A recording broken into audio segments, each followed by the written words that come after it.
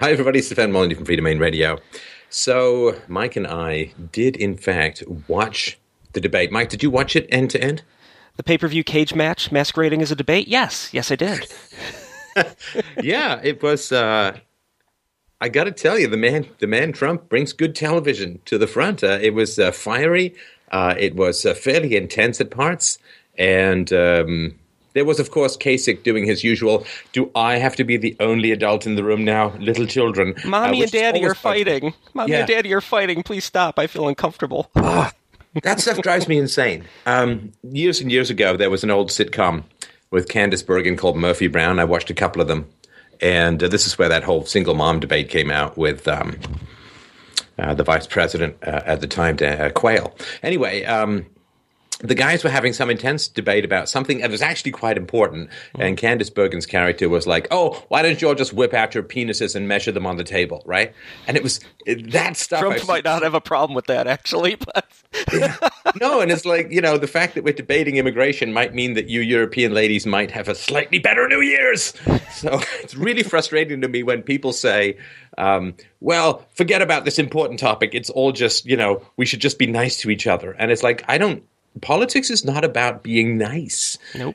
Goodwill, okay. Charity, Salvation Army, maybe to some degree. This is not, politics is not about being nice. Politics is about fighting tooth and nail for what you believe in, for the most part, not pursued by politicians or what other people will be willing to accept, the lies. But it's not nice. And this idea is like, I can't believe that people are fighting over the future of this country. And it's like that. If there's any place to fight, then the essential ideas and ideals should be that place. And it just kept getting interrupted, which was kind of annoying. Oh, the women in Sweden and Germany probably wish there was a bit more vigorous debate around taking in tons of refugees, as they're now experiencing a true rape culture. So Kasich with his "can't we all just get along" trope was pretty irritating.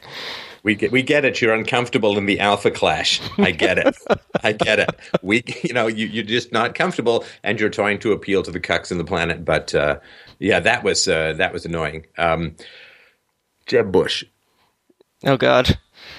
I mean, okay, if a small town needs a secretary for their accountants club, I could get behind this guy. The fact that he's blown through, $100 million plus to scrape in around fourth or fifth in various domains, man, that should tell you. I mean, with all the political experience in his family, like they say, oh, well, Trump inherited some money and so on. Yeah, like everyone who wins a lottery becomes $10 billion media and real estate mogul. He inherited money in a company that he was working in since his late teens and developed and actually grew its value. So it wasn't just an outright gift, but yes.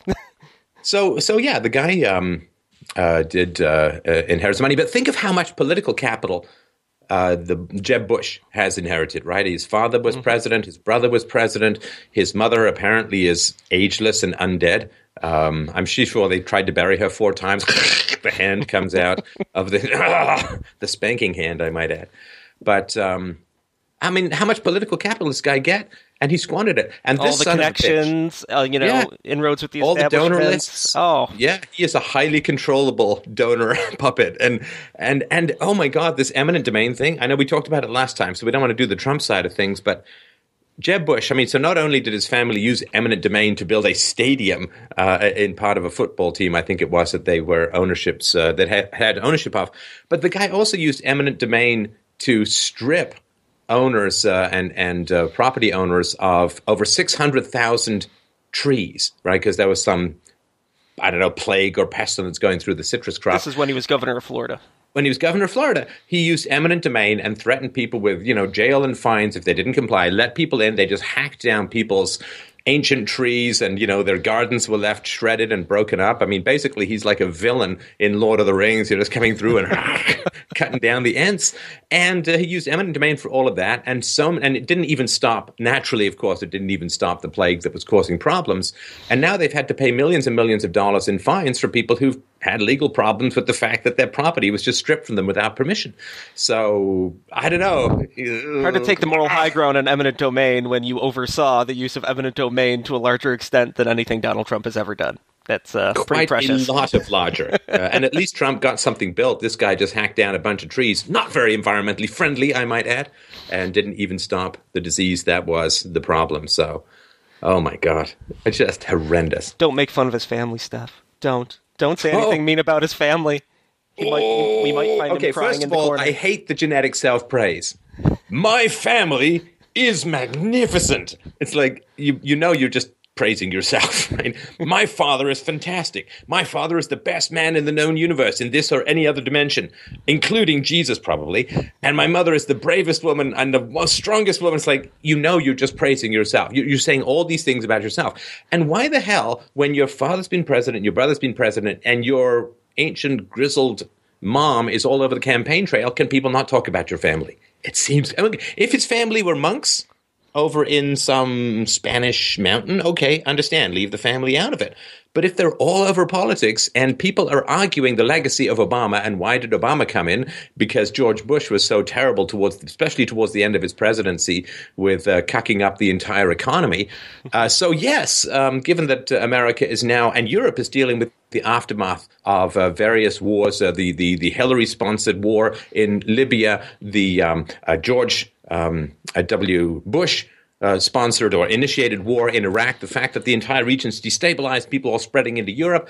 Yeah, it seems like a pretty relevant thing to talk about. No, you can't attack my family. Hey, Jeb, I've got an idea for you. If you care about people's families, how about the 500,000 or so Iraqi families or 250,000 Iraqi families who are now missing a family member because of what your brother did? How about those families could be talked about a little bit? But no, don't touch my family.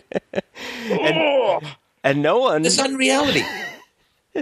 And no one has touched his own family with his wife, his criminal children, who, if you want a rampant look at criminal misgivings, please look up George W. Bush's children, which all three of them have had run-ins with the law that are pretty significant.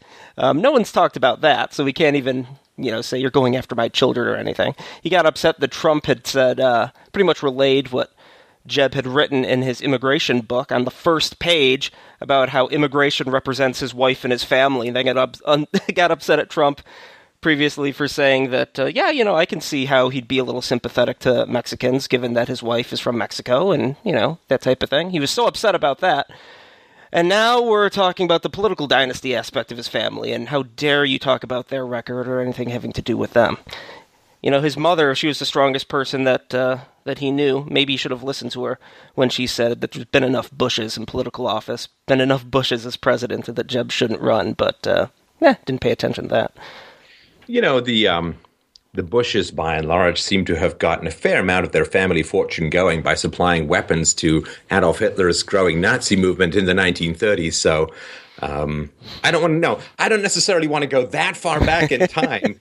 But they are, a little bit on the New Jersey pinstripe suit side of, all fortunes become honorable over time, but at the root of many people's fortunes are grave crimes. And there are certainly some pretty untoward stuff where the Bushes got their start from. And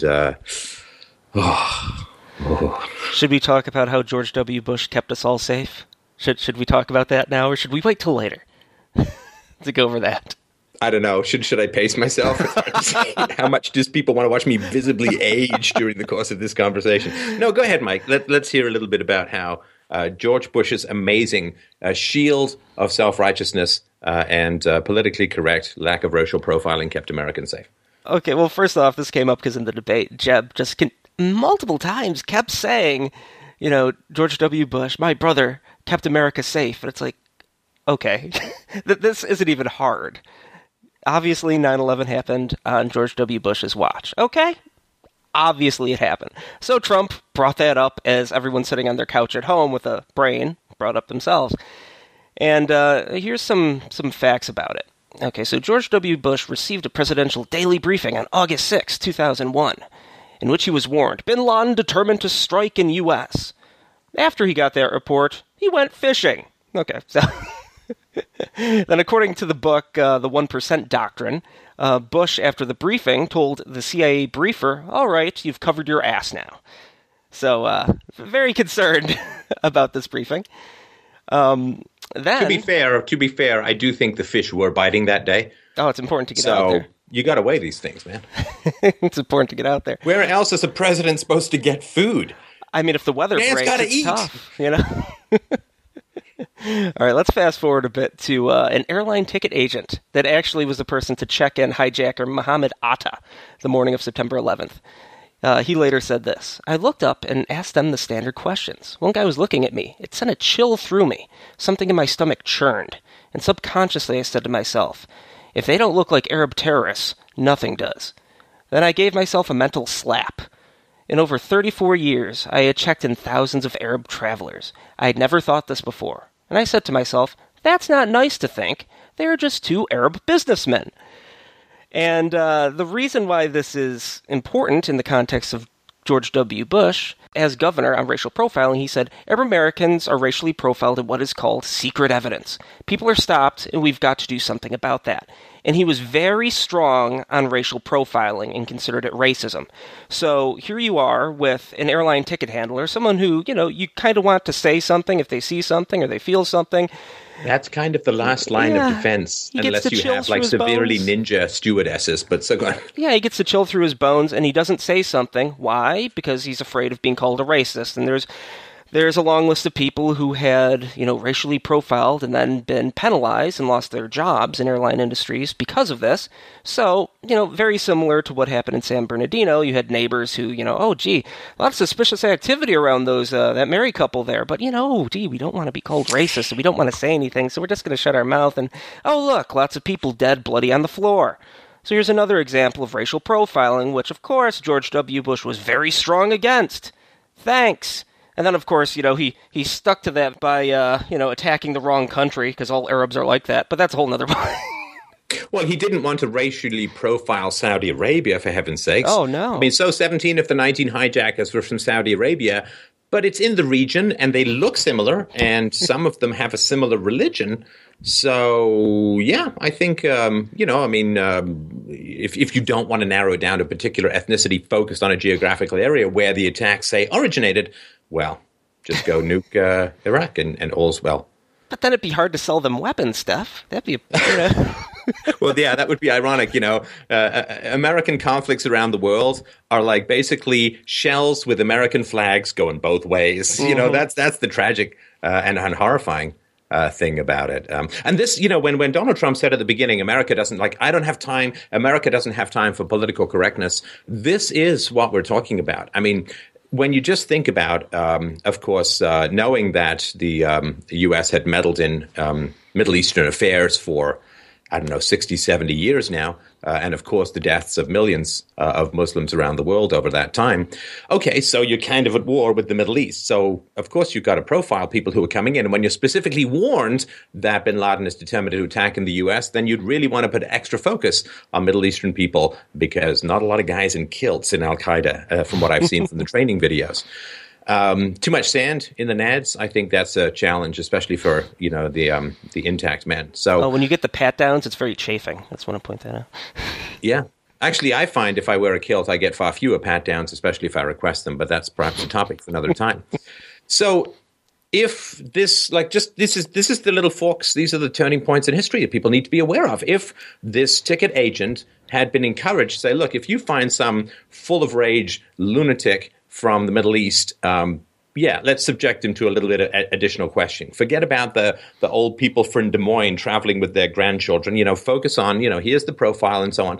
If that guy had been stopped, right, if the attack had been stopped, okay, no 9/11, immediately you've got 3,000 people still alive and, hundreds of millions of dollars worth of property still around. You're not going to get the Patriot Act. You're not going to need the Fed to print all this money to make up for what was happening in Afghanistan and what was happening in Iraq as the 01 and 03 wars that started. You don't get a housing crash. Without a housing crash, you don't get the collapse of the economy that puts Obama in. Without Obama, you don't get the continued destabilization of the Middle East. You don't get all of these people swarming into Europe and undermining European civilization. So this just decision, no racial profile, if you look at the dominoes that are put forward, and you wouldn't have 500,000 to 1 million Iraqi dead. You would not have the rise of ISIS. The entire region wouldn't have been destabilized. You wouldn't have Iran taking over vast sections of Iraq. You wouldn't have had probably a civil war in Syria or in Libya. And so all of this, one decision, no racial profiling, leads to all of this stuff. Political correctness is mass murderous in ways that are really, it is a sort of, it is a biological weapon in that it's delivered by raised eyebrows, highly hysterical and offended leftists. It is a bioweapon, and the effects of it, beyond staggering. So instead of that being offensive, Donald Trump calling George W. Bush a liar. That's what everyone was upset about at the debate. And by everyone, I talk about the political establishment and all the donors in the audience with their tickets, upset that Marco Rubio and George W. Bush weren't doing better. Yeah, it's really annoying when people don't play nice in an ugly game. Just astonishing.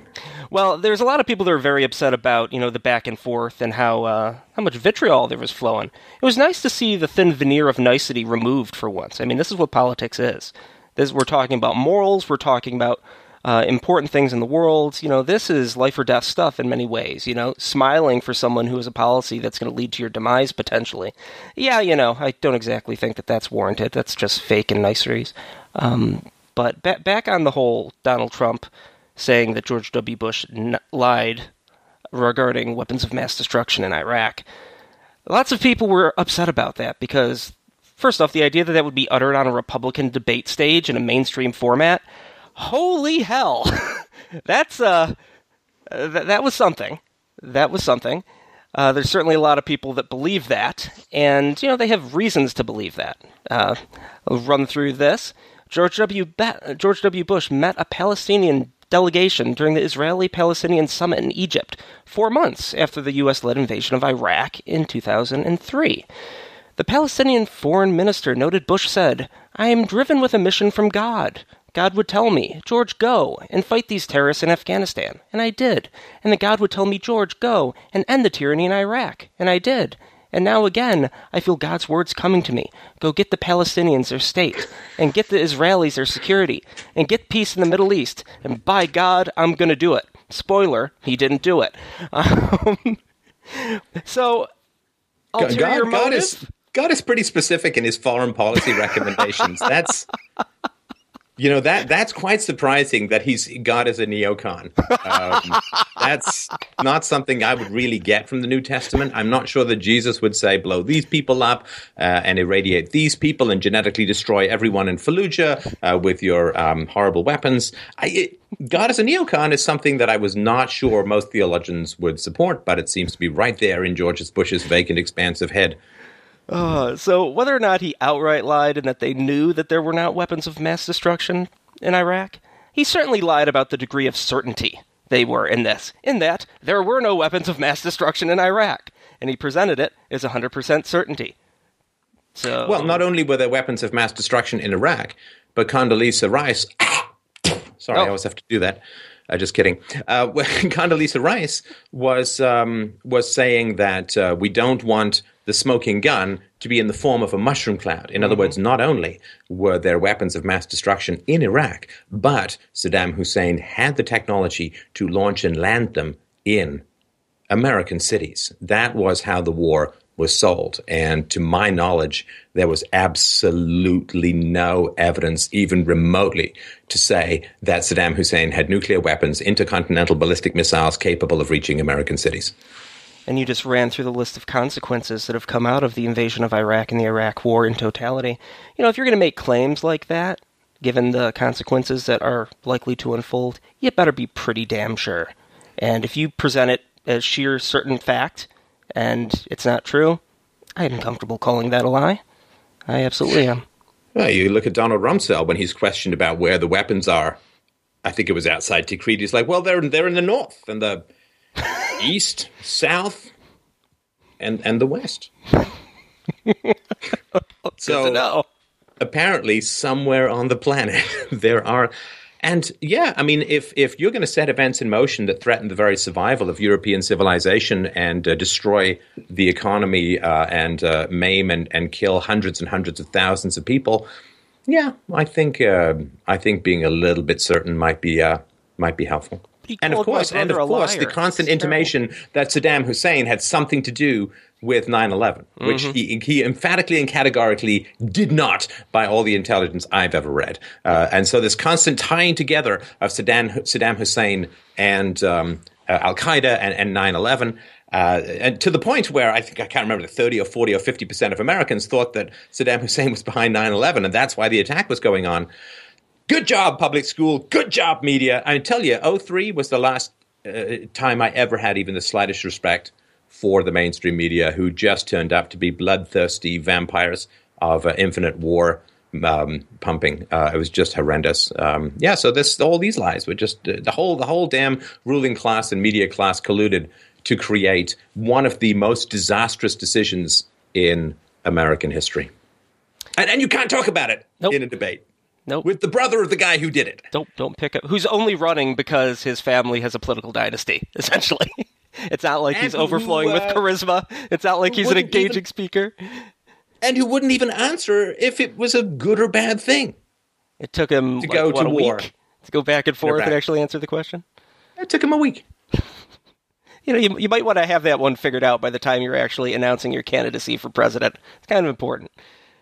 But, and of course, because Trump said don't go, he's the guy who can say, yeah, we shouldn't have gone. The other guys, I mean, this is the thing. We talked about this before on the show, my God.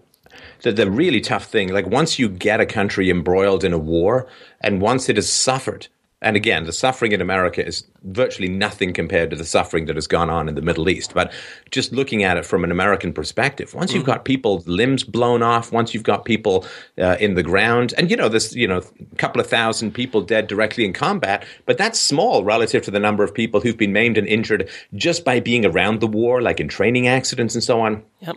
Tens of thousands of people have been killed or injured outside of direct combat. And the ripple effect out to families. Yeah. So once you get people to sacrifice that much, how do you tell them it was not only for nothing, it was for worse than nothing? Not only did you going over there not bring peace and stability and a free market democracy to the Middle East, which anybody who knows anything about history and genetics could tell you immediately was not going to happen. But not only did you not achieve what the goal was, that you did not achieve the mission, you achieved really the exact opposite. Instead of stabilizing the Middle East, you've wildly destabilized the Middle East. Instead of keeping the West safe, you have now exposed the West to further and greater dangers. Your sacrifice was not only for nothing, it was for whatever the opposite of achievement is. And there's not a good enough word in English, but I'm sure by the end of this election cycle, we'll have one. But it has been the complete opposite of everything that could be conceived of as successful relative to the goal. How do you say that to all the people? They're looking down and they say, I have no legs, so that Europe could drown in migrants. Like, what a complete nightmare to have to talk about. And I think Trump is really the only guy who can talk about it that frankly. Well, you could add this to a long list of things that the only reason it's even a topic of conversation is because Donald Trump's in the race, and he's bringing up these uncomfortable truths. We're talking about immigration. Why? Well, because Donald Trump brought up immigration. We're talking about immigrant and crime stats because Donald Trump brought them up. There's a whole gamut of things that, oddly enough, are not being talked about by the people that are accepting millions and millions of dollars from lobbyists that directly benefit from mass immigration and other various policies. Funny how that works, that the only guy in the Republican scene that's not taking money from these people is talking about the things that no one else dare talk about. I'm sure that's unrelated completely. Yeah, when the hell do Americans have a venue or the basic or any chance to talk about the disasters of America's Middle Eastern wars? I mean, this is bringing the war up to Republicans. It's like bringing up abortion with Democrats. You don't talk about it. You don't talk. I mean, certainly Hillary is really radical when it comes to abortion, like partial birth and all that kind of crap. But you can't bring that. But when do Americans get a chance to process arguably one of the greatest and most disastrous decisions in the last 100 years of American history? When do people get to talk about that? Well, what was amazing in that debate was that topic came up. Yep. And boy, talk about, Dad's a drunk, but we can't talk about it. The elephant in the room kind of stuff that everyone's been ignoring since the war was first launched, like 16 years ago almost now. $2 trillion, and that's an underestimation relative to the total costs. I've heard $4 or $5 trillion in the total life costs of this war. When the hell were Americans ever supposed to circle back and say, okay, time for a review, time for a postmortem on this war? A postmortem on a government policy? How's the war on drugs working out? Oh, wait, never mind. How's all that money into climate change research working out? Oh, wait, never mind. Circle back into government policy? Yeah, that doesn't happen. Yeah, and okay, so I think I could talk about that for a while, but well, there's two other things on this I want to mention. Just around this specific point. There's some people saying, "Oh man, he said that about George W. Bush. He's going to really cost himself Republican voters in the primary and Republican voters in the general." Donald Trump is running a general election campaign. If people haven't figured it out yet, you really should look into it. He is courting Democrats, the likes of which you can't imagine. I mean, he's going to win states that no Republican has won since Reagan time. And, that line, if there were Republicans, George W. Bush is really unpopular. Look at his public opinion polling. He's not looked at favorably, even amongst many Republicans. So the fact that, he said this line, now Republicans aren't going to vote for him. Well, for every Republican that's not going to vote for him, there's going to be Republicans or independents or libertarians that are going to go, holy hell, he had balls to say that. I can't believe he started this conversation that are going to vote for him. And I guarantee there's a bunch of Democrats that are going to say, oh man, can you believe he actually said this? As a Republican on a Republican debate stage, he's getting credit from people just for his bravado and guts that no political candidate has seen in an eternity. And this goes to my second point. For all the people that for a long time have said, oh man, how come you're not talking about Rand Paul? Rand Paul, and I know Rand Paul has suspended his presidential campaign, but this is the type of stuff that Rand Paul should have been doing if he wanted to be effective. He could have made some waves and had this type of discussion, had these types of conversations, but instead he was courting black leftists, libertarians, trying to get them involved in the political party, going after the Black Lives Matter crowd, which was a surefire losing bet. And did he start any of these big discussions on a national debate stage when he was up there? No, he really didn't. And that's the type of stuff that, hindsight being 2020, probably would have had a much different effect. So. Well, I don't know that everyone's saying, oh my gosh, it's so dangerous for Trump to criticize people like the Bushes and Lindsey Graham in South Carolina. Bullshit. Sorry. Jeb's been in single digits in South Carolina for the last couple of months. Spending how much, right? Yeah, Lindsey Graham was in single digits in his own state until he dropped out of the race. I don't know, just it's South Carolina is an establishment stronghold. They are neoconservative war hawks and so on.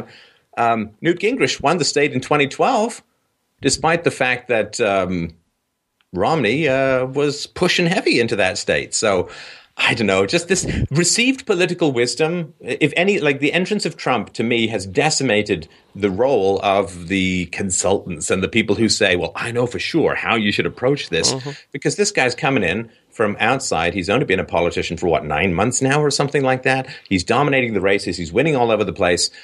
Conventional wisdom is completely wrong. And all of the people giving everyone advice is giving them the wrong advice, because even when Trump says, I'm doing really well, or demonstrates that he's doing really well by talking about certain topics like immigration and the war and so on, and jobs, well, everyone else still keeps shying away from these topics. And it's like, what he's winning, what he's doing. Yes. Well, one person doesn't steer away from taking on Trump's opinions when they're popular, and that's Ted Cruz, who we haven't talked about a whole lot regarding this debate. Good old Ted. He broke into Spanish, right?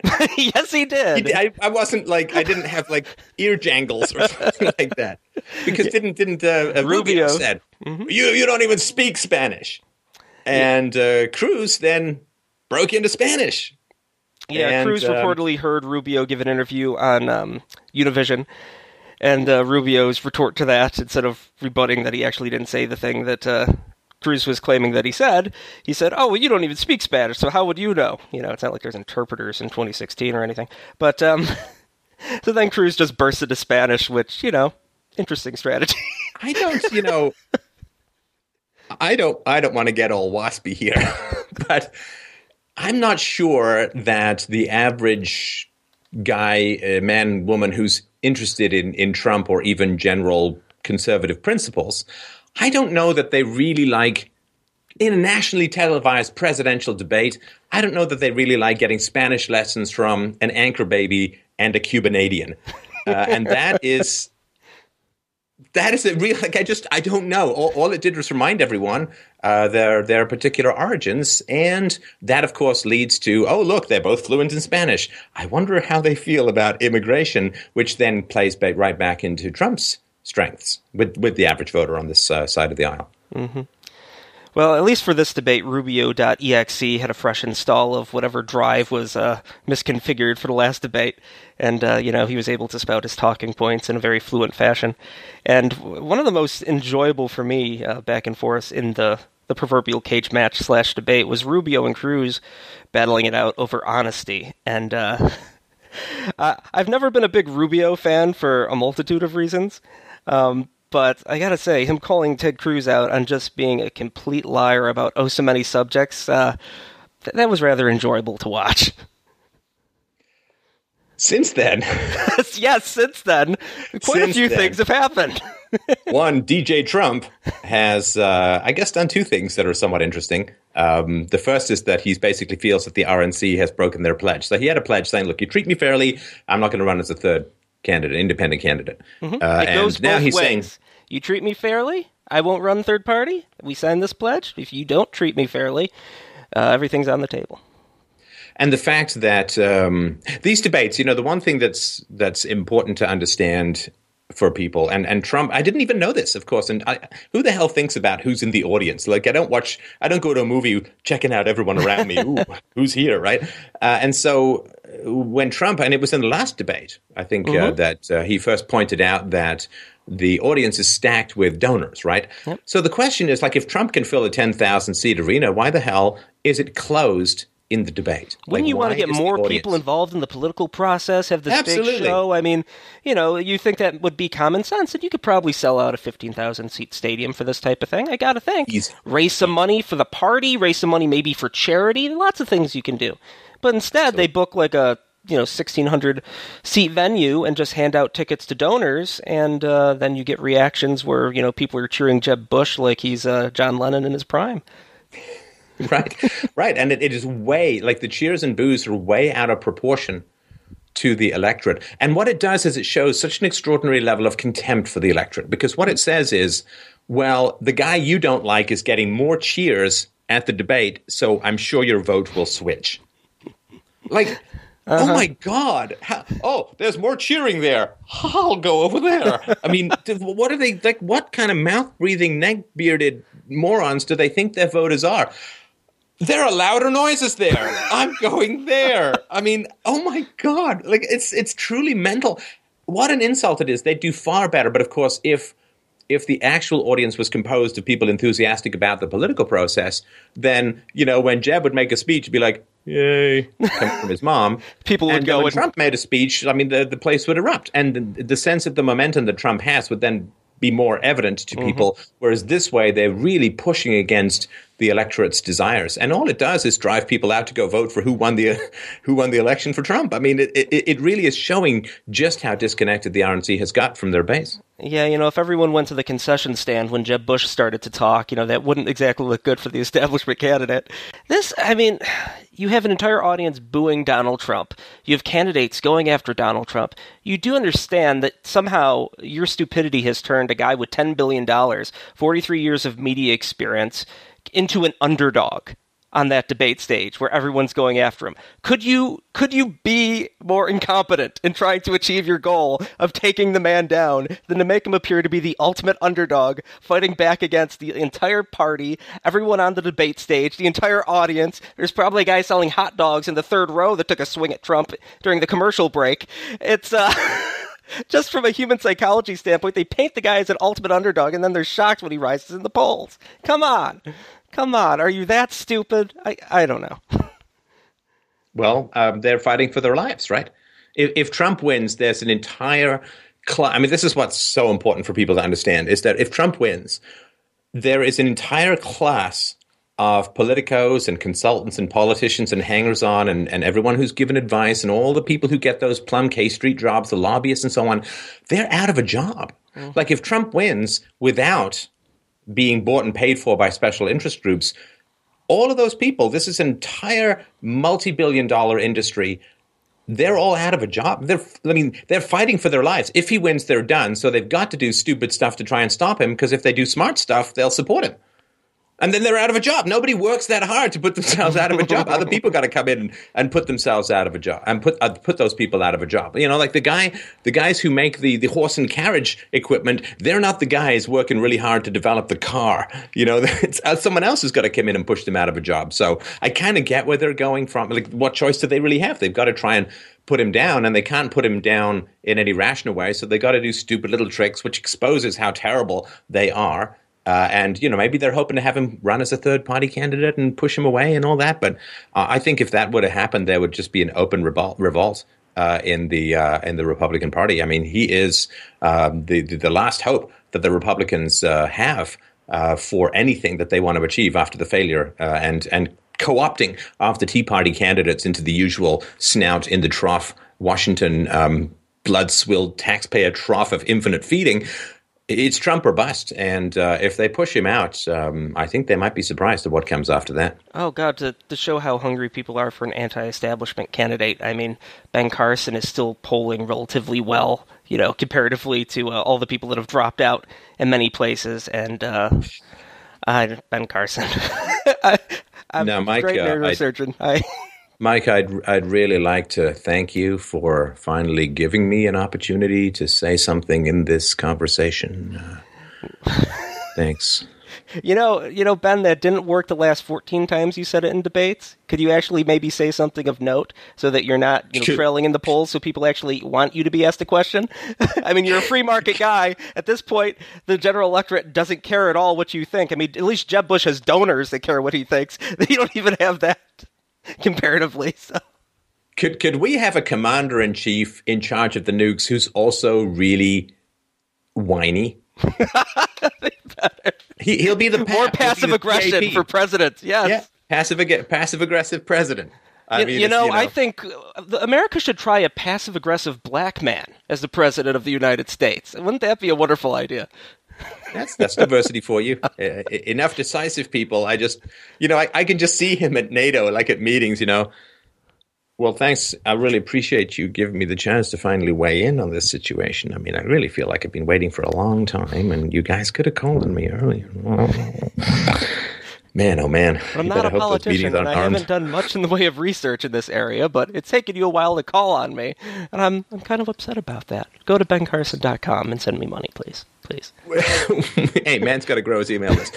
One of the things that what I did like about Ben Carson, though, was him basically saying, yeah, it's great to see everyone on the stage pretending that they're military experts. They're not, and neither am I.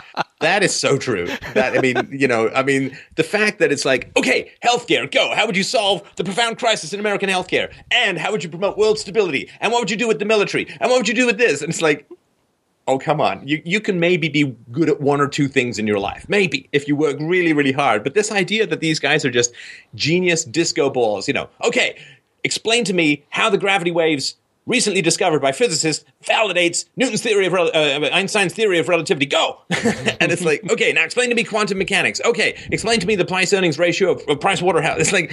Well, Steph, to be fair, Rubio's probably got 20 seconds on it that he could spout off about how... carefully manicured 20 seconds. I just want to know how much internet bandwidth and YouTube storage space is taken up by people doing remixes of his 20-second speech. I've got to assume it's quite a lot. I mean, if I got remixed doing Mike Brown's rap sheet, rap lyrics during the Ferguson video, I'm sure that people have done quite a few number of Rubio Biots 2.0 kind of stuff. All right, well, we got pulled a little bit from Ted Cruz in the latest happenings between... yeah, I know. We've cruised away from Cruz. Well, Trump came out today and has said this. He's a liar, referring to Cruz. Now he'll apologize, but I don't want an apology after the election. I want it before. And if he doesn't, I'm going to bring a lawsuit. Because in my opinion, based on what I've learned over the last few days from very top lawyers, he doesn't even have the right to serve as president or even run as president. He was born in Canada. So now Trump has given Cruz a deadline to either apologize for his false statements, which we'll get into the false statements in a second, or he's going to file the suit to have him removed from the ballots because he's not a natural-born citizen, and by that fact, he's not allowed to be on the ballots or run for president. So, wow. Now we know what people are going to be talking about until the election, about how Ted Cruz is a liar. Whether or not this lawsuit ever gets filed, just brilliant politics, you have to say. Well, I don't know if you've confirmed this or not, but Trump said, so for those who don't know, the story goes that Cruz's people told a whole bunch of people in the last caucus election that Ben Carson was dropping out of the race. Mm-hmm. And to give your votes to Cruz, basically. And it was not true. All he did was taking a day or two off, right? And apparently he's just dropping out of it. So Ted Cruz went to, in the next debate, he said, Ben, I'm sorry. He sounds like a Looney Tunes character trying to master a Shakespeare. But he said, Ben, I'm sorry. And you would assume, as an apology, that somewhat implicit in apology is not doing it again. If I punch someone and say sorry and punch them again and say sorry and punch them again and say sorry, you get the idea. But Trump was saying that the same thing happened again, that robocalls were coming out saying that Donald Trump is not going to be in the race and you should vote for Cruz. Here's the deal on that. Okay, there's a poll conducted by a place identifying themselves as Remington Research. These polls, they essentially, can you believe that Rubio supports this really bad thing? Would you vote for him for supporting this really bad thing? It's like essentially planting poison pills in activist polling. Yeah, exactly. Now, Remington Research is a consulting firm that was started by Ted Cruz's campaign manager, Jeff Rowe. Now, Cruz's director of research, Chris Wilson, says, we're not doing any robo-polls in South Carolina. It's not us making those calls. Anyone can make those calls as Remington Research to screw with reporters and make Jeff look like he's doing something. So someone is doing push polls that are identified as Remington Research, and you don't know if it's Cruz doing them, or if it's Cruz's campaign guy's company, or if it's someone else identifying them as Cruz's campaign's company. The Washington Post has put out something tying it to Cruz and Remington Research, but it's still, it's not like it's 100% or anything. But, with Cruz, it seems where there's smoke, there's fire. There's a whole lot of these random coincidences and things where it's like, oh, gee golly, we'd give you the benefit of the doubt if there wasn't 800 examples of these little political tricks and lies coming from your campaign. So this is one of the things on the list that both Trump and Rubio, who were criticized strongly in these push polls, are upset about. And this is something else. Ted Cruz went on Meet the Press on Sunday and said, if Hillary Clinton or Bernie Sanders wins, or for that matter, if Donald Trump wins, whose record is indistinguishable from them on a great many of issues, then we will see the Second Amendment written out of the Constitution. Donald Trump wants the Second Amendment written out of the Constitution. I don't know that that's a policy paper on his website, or that's a statement that he's ever made. Matter of fact, I know that's a statement he's never made before.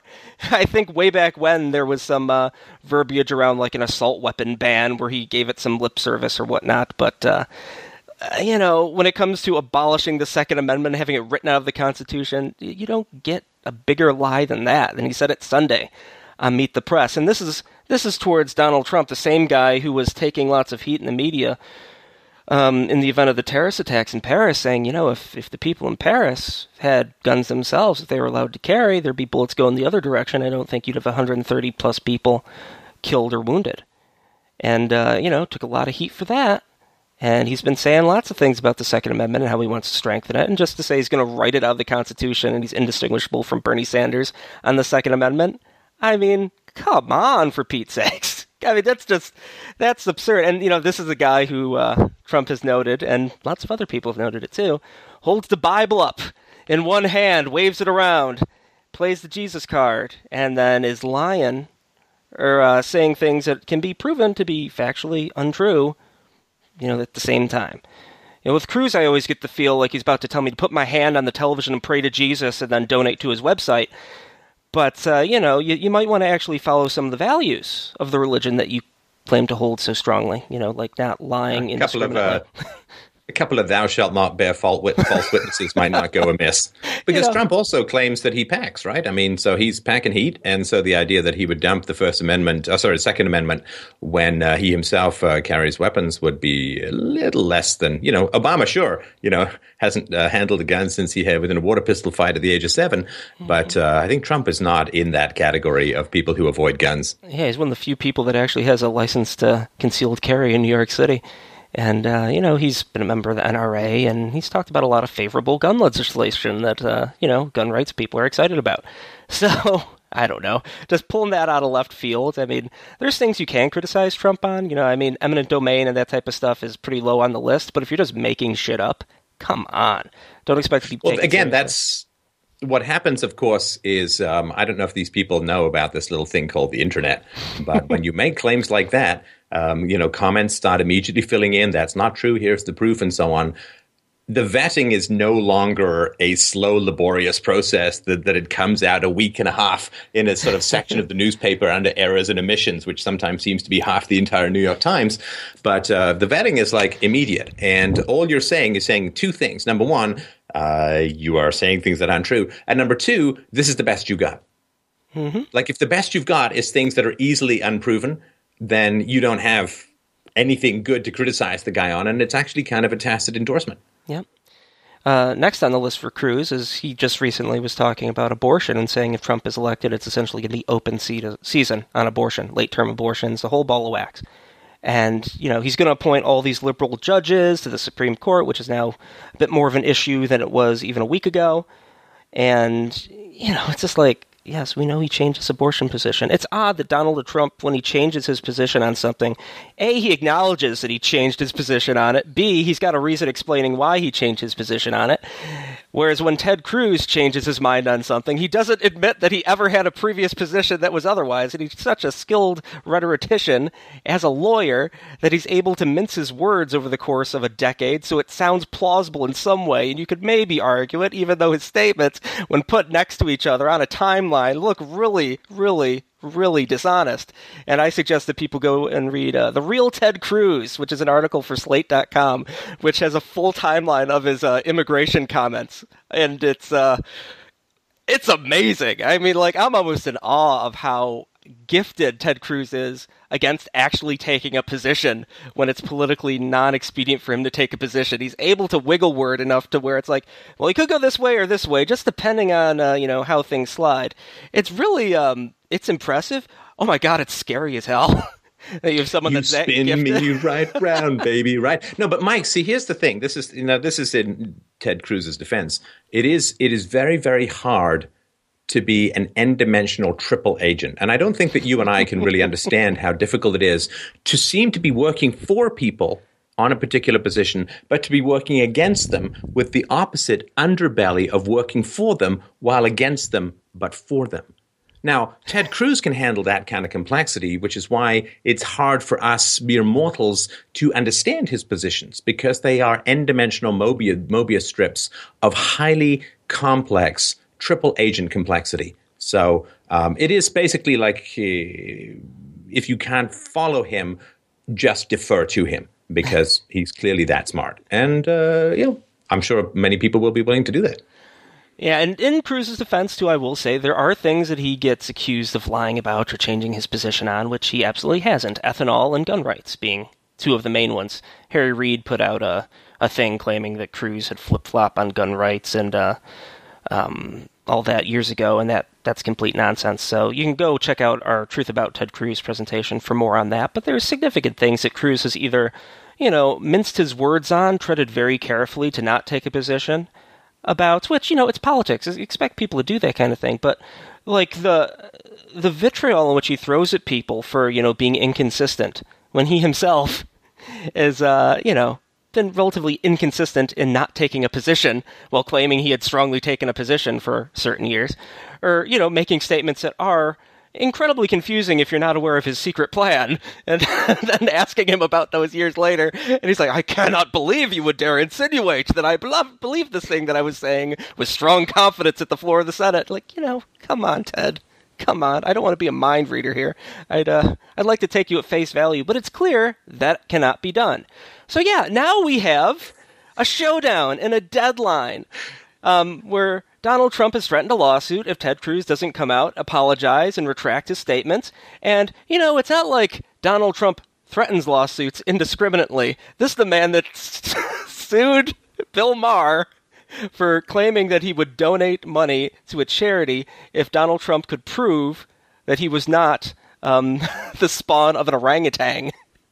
And I think the orangutan also sued as well, to be fair. And Trump produced his birth certificate to Bill Maher and then sued Bill Maher when he wouldn't follow up on donating to charity, which, it's legal trolling, but it's also kind of hilarious, frankly, I gotta say. Well, he also sued Univision for, $500 million for breach of contract? That case was just settled, and, those results are sealed, so we don't know what happened, but, to what extent Univision is now paying for the Donald Trump campaign, that might have something to do with it. Did the same thing with NBC. They settled out of court, and he ended up selling his ownership in the Miss Universe pageant. He got 100% of it from NBC, who was the other 50% partner, and then he sold it immediately to someone else. Unquestionably, I gotta imagine he made a bit of a profit on it, and probably using that money to fund his campaign as well. So, man's not an idiot, and now we have a showdown, where the only thing the media is going to be talking about over the course of the next several days is, Ted Cruz. Donald Trump might sue him for lying. Well, what did he lie about? Here's all these statements that Ted Cruz lied about. Let's say Ted Cruz and liar in the same sentence more times, over and over and over, until people just associate Ted Cruz with lying, which, based on empirical evidence, does seem to be the case. But, from a sheer politics standpoint, it's brilliant. It really is brilliant. It's low-energy Jeb Bush. It's Marco Rubio the robot. I mean, this is... people might want to pay attention to this stuff if they have any desire of entering politics, because he is ungodly effective at branding people with these terms. And, when you're dealing with the average voter, this stuff works.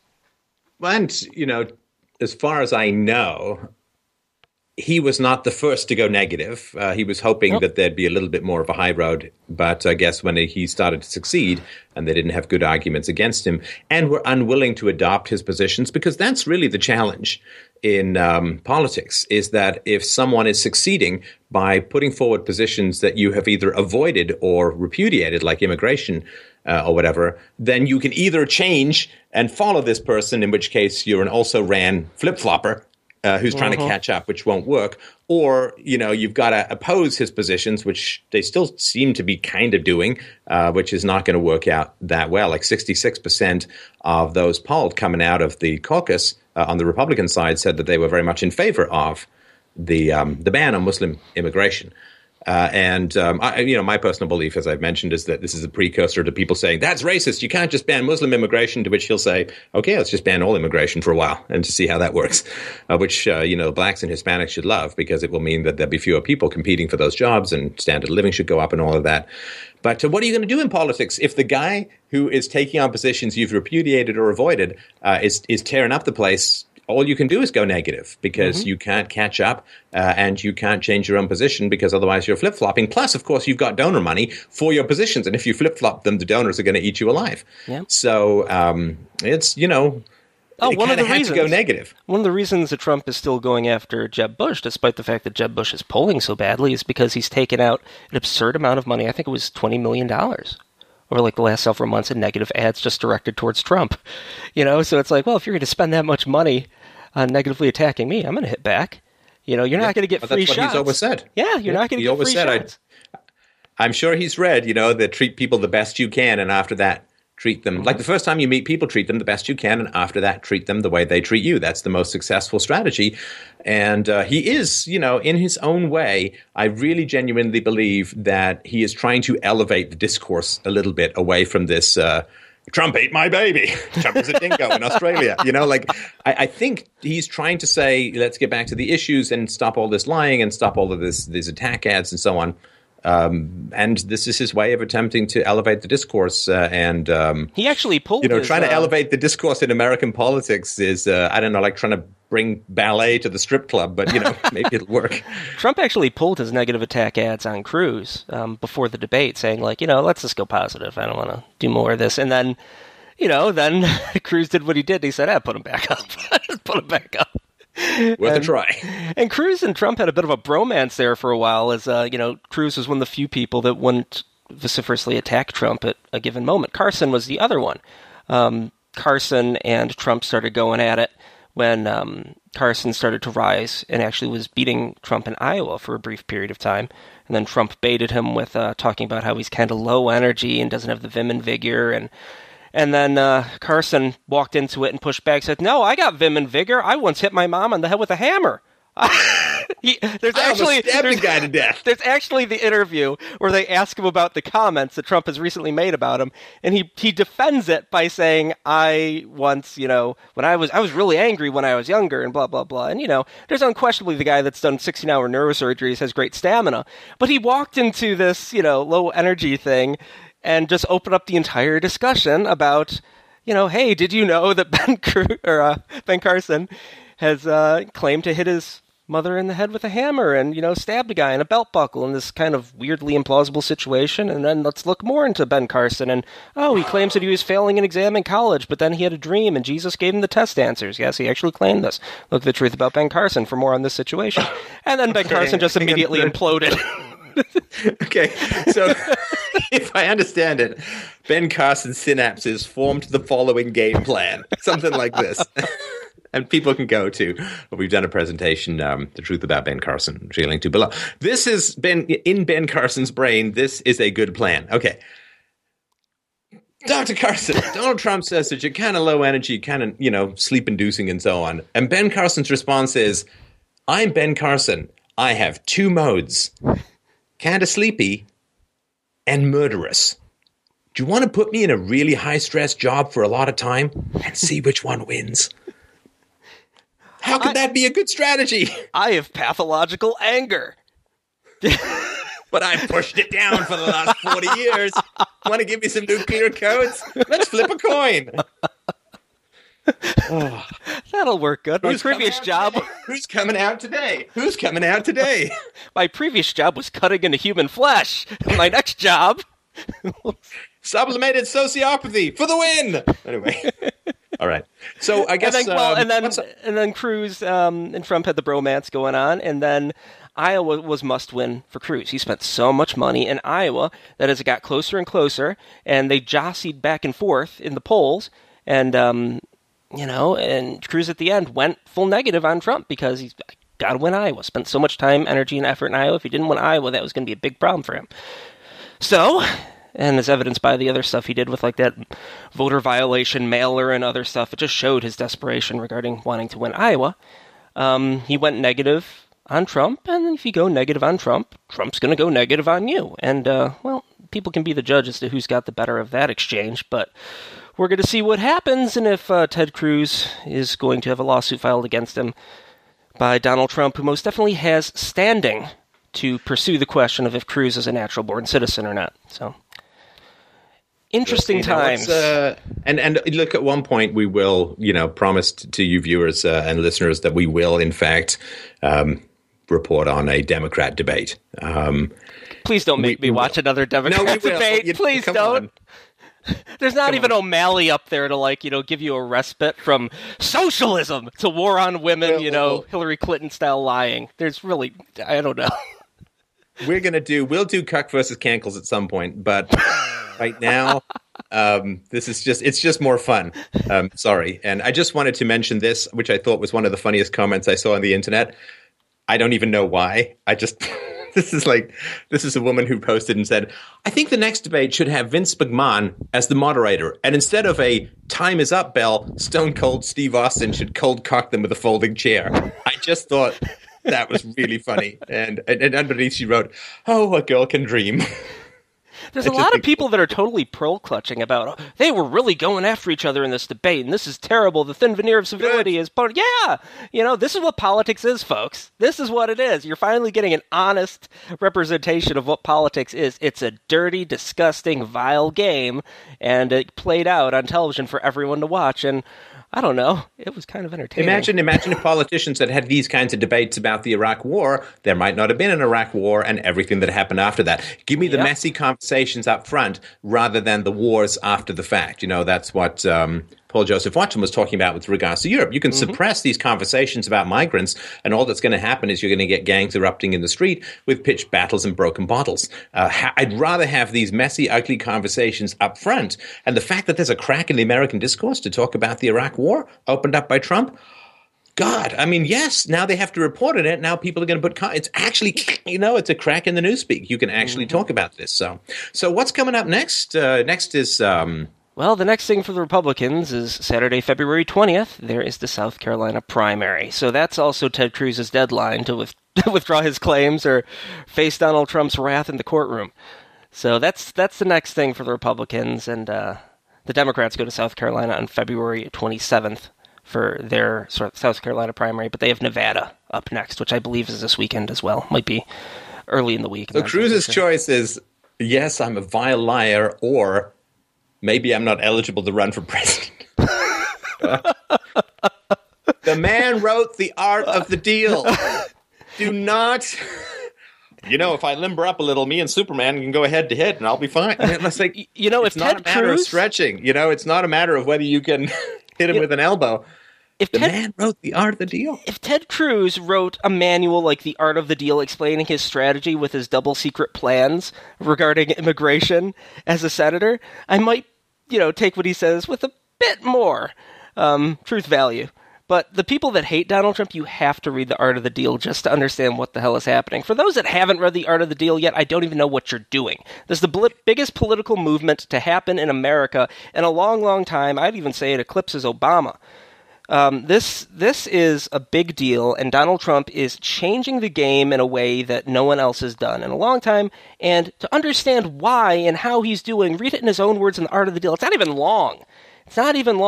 You may not want to give Donald Trump royalties. There's excerpts of important sections of it online. Find a way to read this. Go to a library. It's pretty important, and you might learn a thing or two, which, pretty useful if you want to communicate ideas to people.